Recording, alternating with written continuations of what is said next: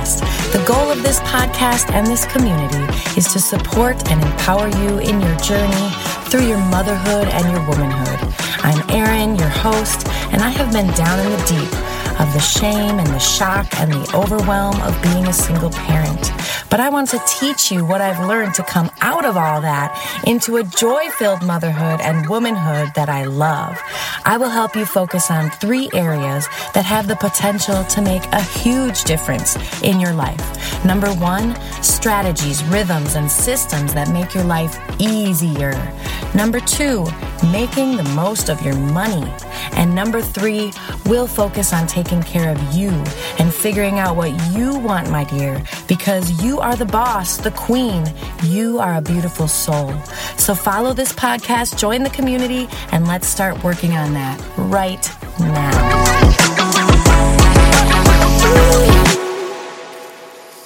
Lately, I have been so happy, just filled with joy or like this feeling of bliss. And it's not like I'm sitting on the beach watching my kids build a beautiful sandcastle in the sunset.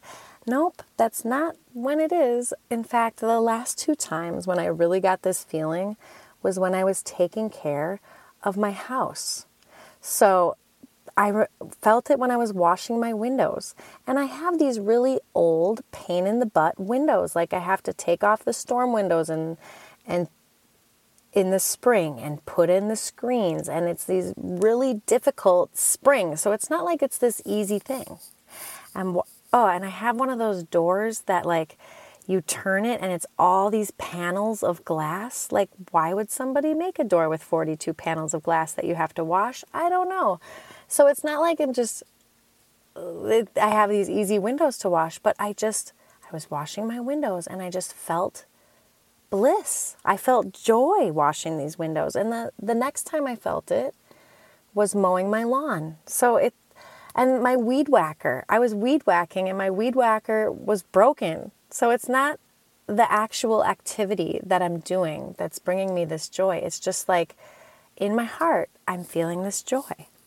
And I'm so grateful constantly for my house. So I wanted to do an episode about what to think about when you buy a house. So this is coming from someone who has bought a house, and I'm just so grateful and have such joy over it. Okay, so I have my little list here I'm going to go through. So number 1, patience. Have patience.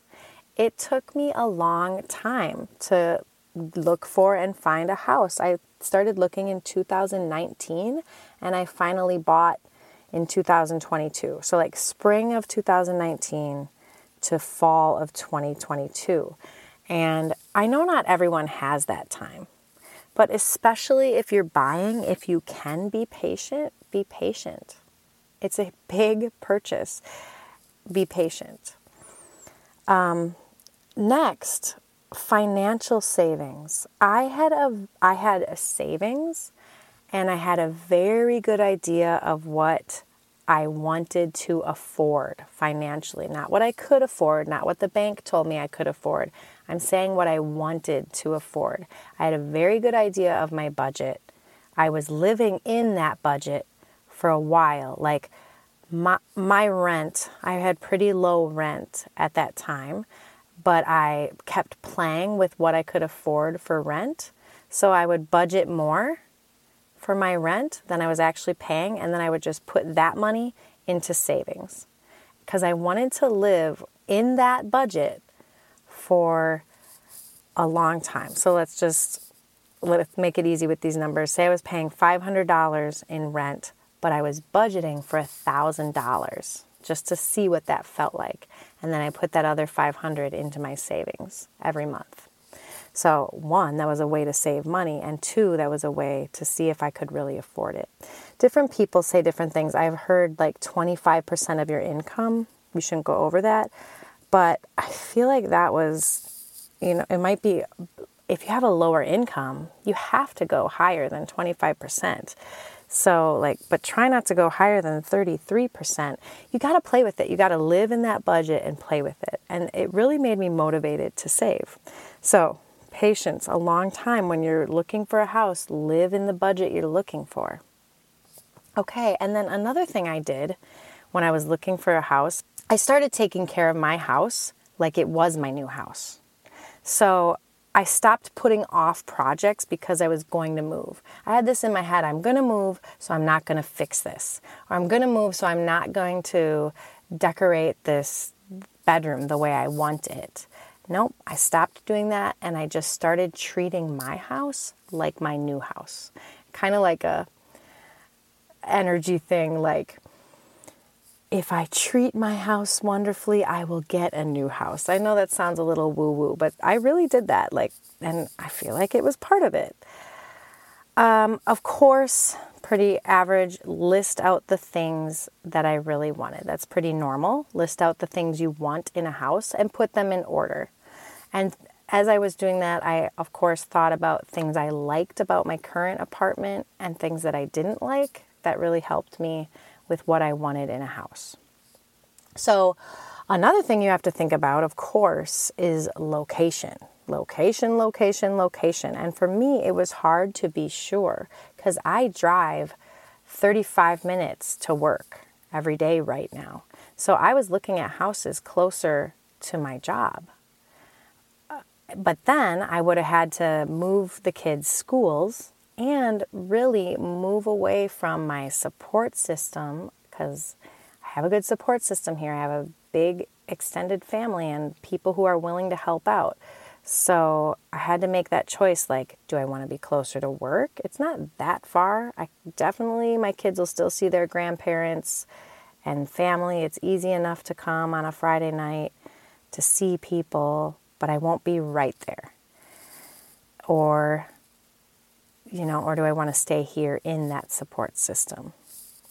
So that was a really hard choice, and I went back and forth, and I definitely looked at houses closer to my job in the city that I worked, but I ultimately decided to stay in the city 35 minutes away from my job near my support system. And I have a good support system. So once I decided on the city, I just drove around the city without looking at houses that were for sale. I wouldn't go on Zillow or anything and look for houses. I would just drive around the city and look for neighborhoods that I liked. I did that in the other city that I was considering as well. Just what neighborhoods do I like? Which ones have a good vibe to me? Which ones, I like nature. I wanted to be closer to nature, so I was looking on the edge of town. I like neighborhoods, like what neighborhood looks nice where the kids can actually go outside and play. Those were things that were important to me. What houses, I drove around looking at the neighborhoods before I would go online looking at houses. So then I had in my mind these neighborhoods that I wanted to live in. So again, that goes back to patience because it took a long time. Okay, so I looked at as many houses as I could without a realtor. But then eventually, they wouldn't even show me the house if I didn't have a realtor.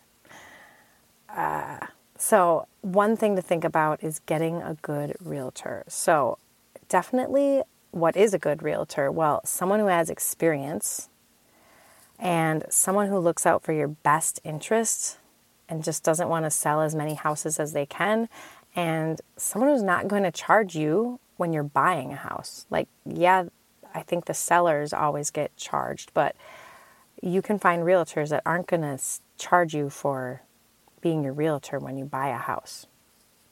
So how do you know if someone's experienced and looks out for your best interests? Definitely look at their reviews online. I kind of went more by word of mouth. And then honestly, in the 2 different cities I was looking at, I had 2 different realtors and they were both single women. Not that I wouldn't have trusted a man, but I don't know, something about these single women, I just trusted them more, like they were going to do well by me. They saw that I was a single mom and they wanted to do well by me, and I had a good feeling about them. So look for a good realtor. It's important. And I looked at a lot of houses with them, and then I would feel bad because they'd show me a house and it seemingly perfect. but I didn't like it. So then I'd have to say no. And then I felt bad, like I didn't want to waste their time. But eventually you just have to get over that because, again, this is the biggest purchase you're going to make. And you need to be sure, you need to feel good about it. So you got to get over that dumb stuff like that. I asked a lot of questions to my realtor, a lot. And she always answered them the best she could or got back to me and right away. And I just trusted her that she was going to take care of me. And then when I actually put in offers on the houses, I didn't know what I was doing. I had to trust her. I had to trust her expertise. That's why I'm not paying her, but she gets a cut of the sale, So I asked a lot of questions, but I just trusted that she was going to take care of me. I just had to trust her expertise. So when I was actually out looking at houses, the number one thing that I would ask myself as I was looking at these houses was, can I take care of this? That was my main mindset. And you know that one of the things I teach how to move forward as a single mom is simplicity. And so I could not give myself a ton of work. I did not want to give myself a ton of work. I know myself well, and I know that I have to look beyond the trends, beyond the cute kitchen, although I love all that stuff. But the thing I need the most is to be able to sustain my peace. I don't want to be overwhelmed. So that's the question. Can I take care of this? So I would look at the yard. Can I take care of this yard? Is this going to be too much for me? And I would picture myself taking care of the yard. What about the age of the house? Because that matters. The older the house, the more it is going to need to be updated or fixed. Am I going to have that? So I had to look at the price. Not if the furnace might need to be replaced. Is that part of my budget? Do I have savings for that? Windows, roof? I had to think about that when I thought about how much I was willing to pay for a house. The size of the house. Am I going to be able to take care of the inside of this house? Or is it too big? Is it too small? Are we going to have enough room to put things so that it's orderly? Does it feel overwhelming, or do I feel like I can take care of it? And I would try to get that gut feeling. Can I take care of this? And then back to my finances. Financially, can I take care of this? What needs to be done?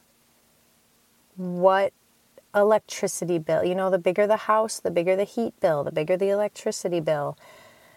So I had to think about all those things. That was really my number one question. Will I be able to take care of this by myself? So after I put in an offer and I didn't get one, and I felt rushed because of the market. Okay, so again, the market was bad. Well, not bad. It was great. The market was great when I was looking for a house for sellers and for buyers, but it was just so rushed. I just had to let go.